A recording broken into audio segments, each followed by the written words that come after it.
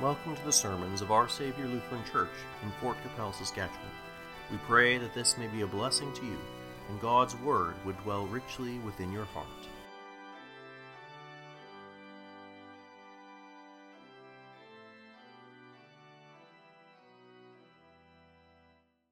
Grace, mercy, and peace to you from God our Father and our Lord and Savior, Jesus Christ. As Jesus went to Jerusalem, he passed through the midst of Samaria and Galilee. This was not just any journey to Jerusalem. This was our Lord's last journey to Jerusalem, for he was going there to die. It was in chapter 9 of St. Luke's Gospel where our Lord left the Mount of Transfiguration and set his face like flint towards Jerusalem, going towards Jerusalem in order to suffer and die for the sins of the world. But just because he was firmly set on going to his passion does not mean that he made his way there quickly. It's quite the opposite. He slowly moves towards Jerusalem, taking a more roundabout way instead of going there directly. After all, in chapter 17, we are still only in the midst of Samaria and Galilee, which is in the north. He is taking his time not because he's avoiding his death, but rather so that he might preach to, teach, and heal as many people as possible. He slowly journeys to Jerusalem that he might tend and care for his flock. And so it is that he arrives at a certain village where there met him 10 men who were lepers who stood afar off.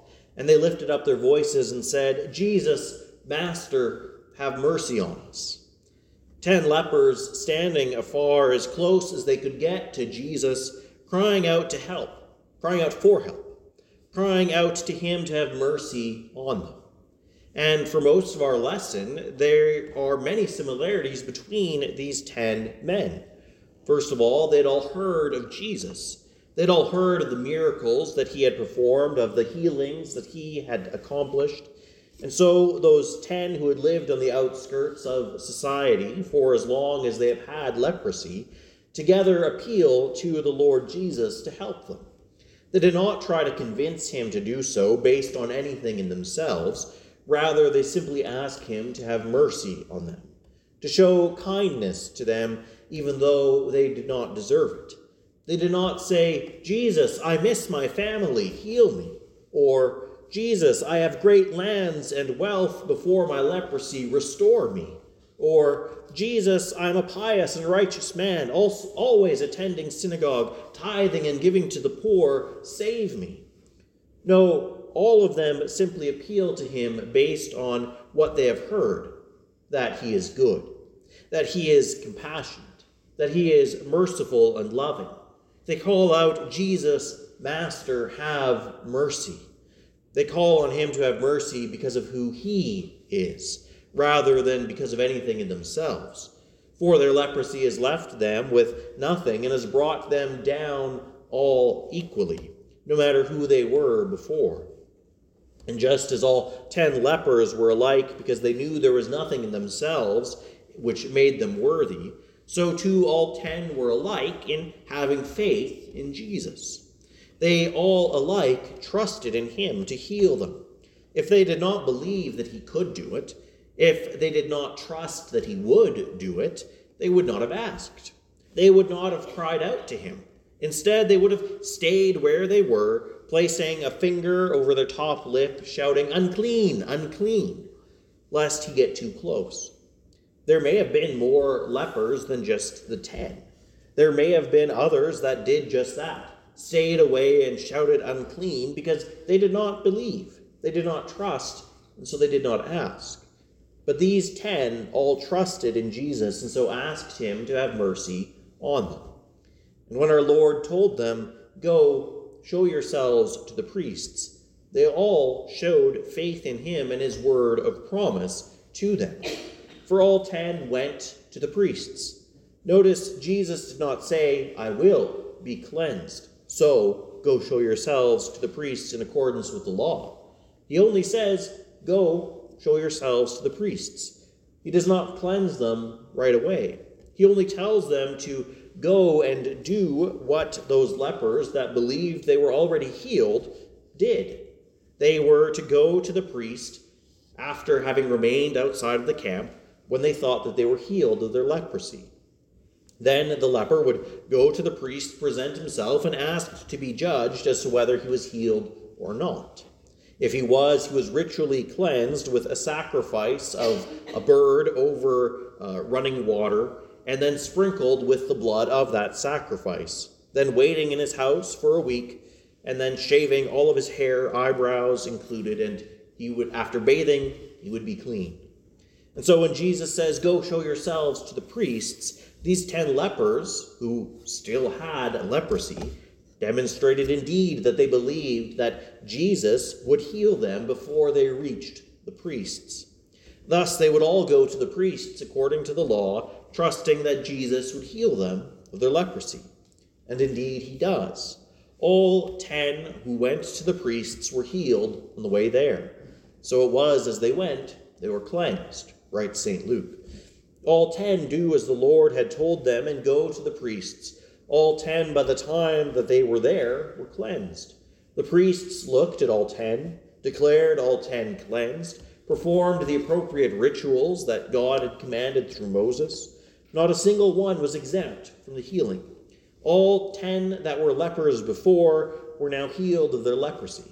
It did not matter who they were before or how severe their leprosy was, all had been healed. But this is unfortunately where the similarities end. And one of them, when he saw that he was healed, returned and with a loud voice glorified God and fell down on his face at his feet and gave him thanks. And he was a Samaritan. The other 9, when they had been healed, did not return to give thanks. Only the Samaritan returned. Only he remembered the one who had healed him. Only he glorified God in thanking and praising him who cleansed him. The other 9, after their cleansing, simply went home. They hurried to their houses, to their families, to their friends. They gave no expression of thanksgiving to Jesus. Instead, they received a priceless gift, a gift beyond measure, and remained silent. How quickly their attitude changed after they received what they asked for, but did not deserve. Only he returned, and he was a Samaritan. The other 9, members of the covenant of God with Israel, faithful Jews, did not return. Our Lord says, "Were not 10 cleansed? But where are the 9?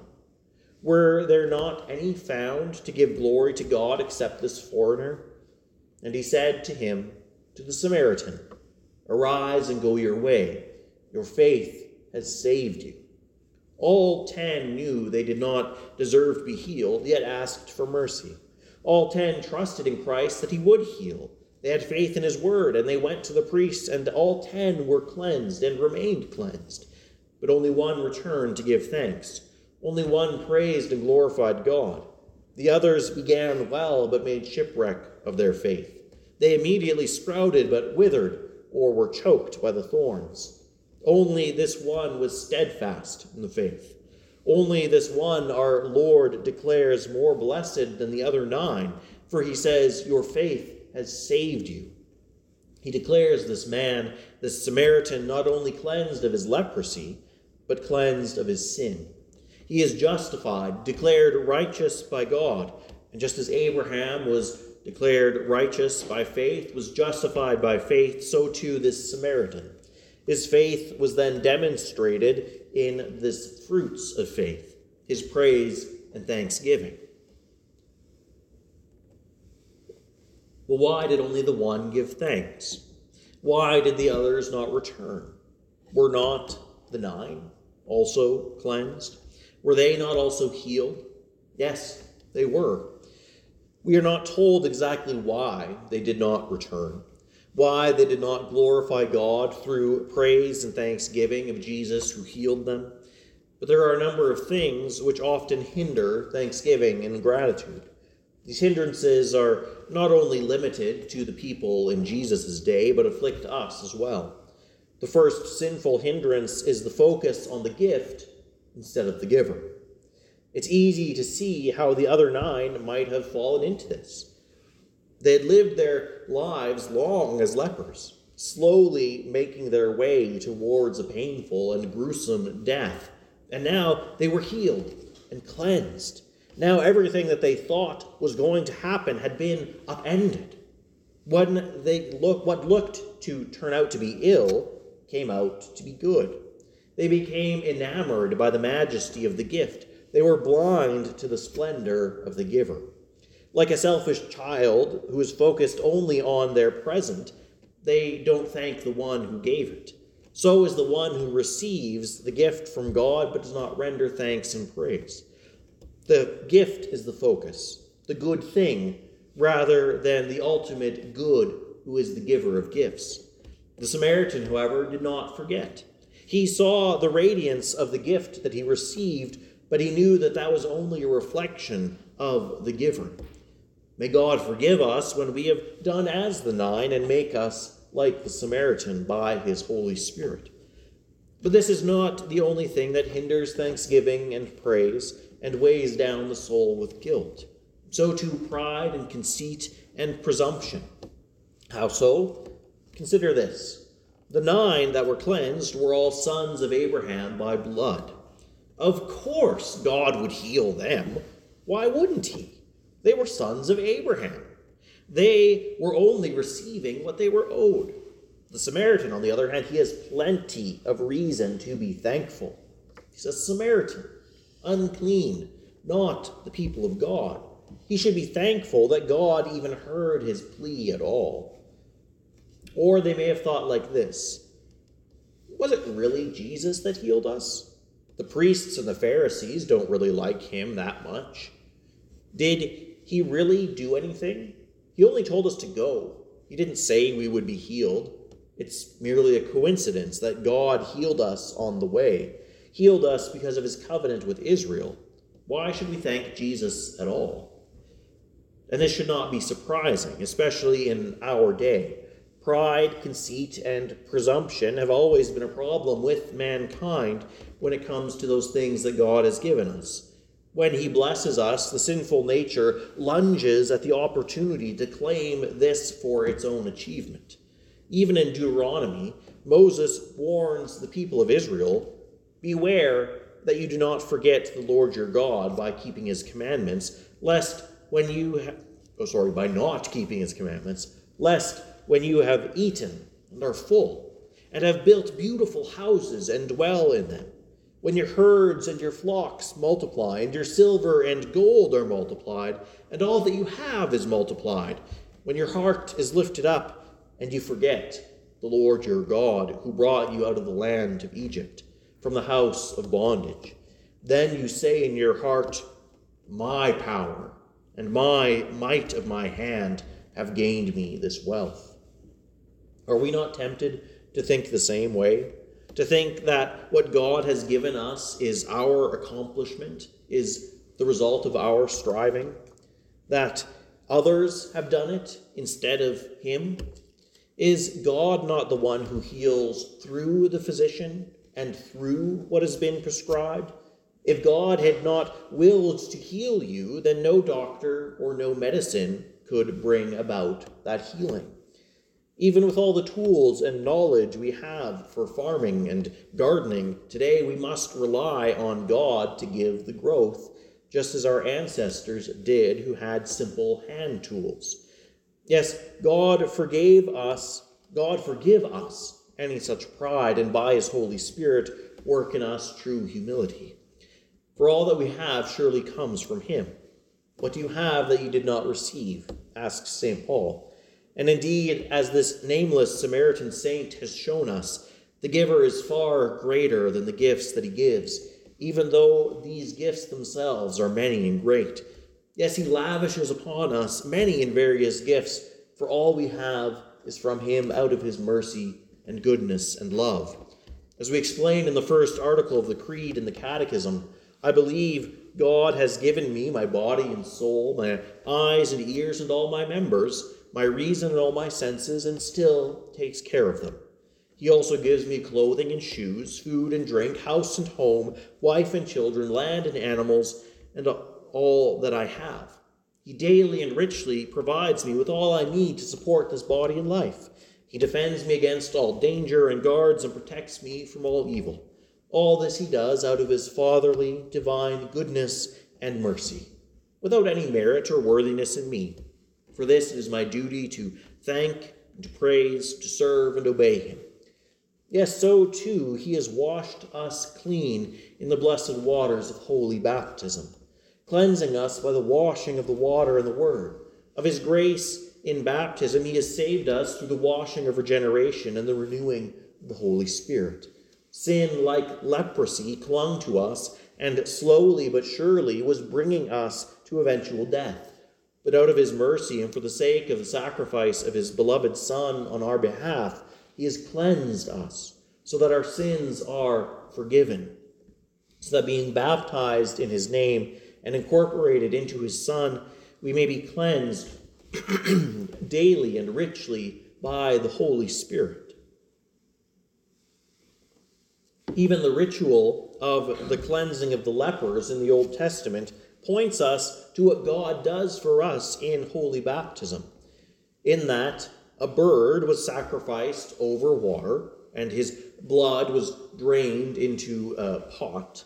This blood was then picked up by means of a living bird, which was tied to hyssop with scarlet wool.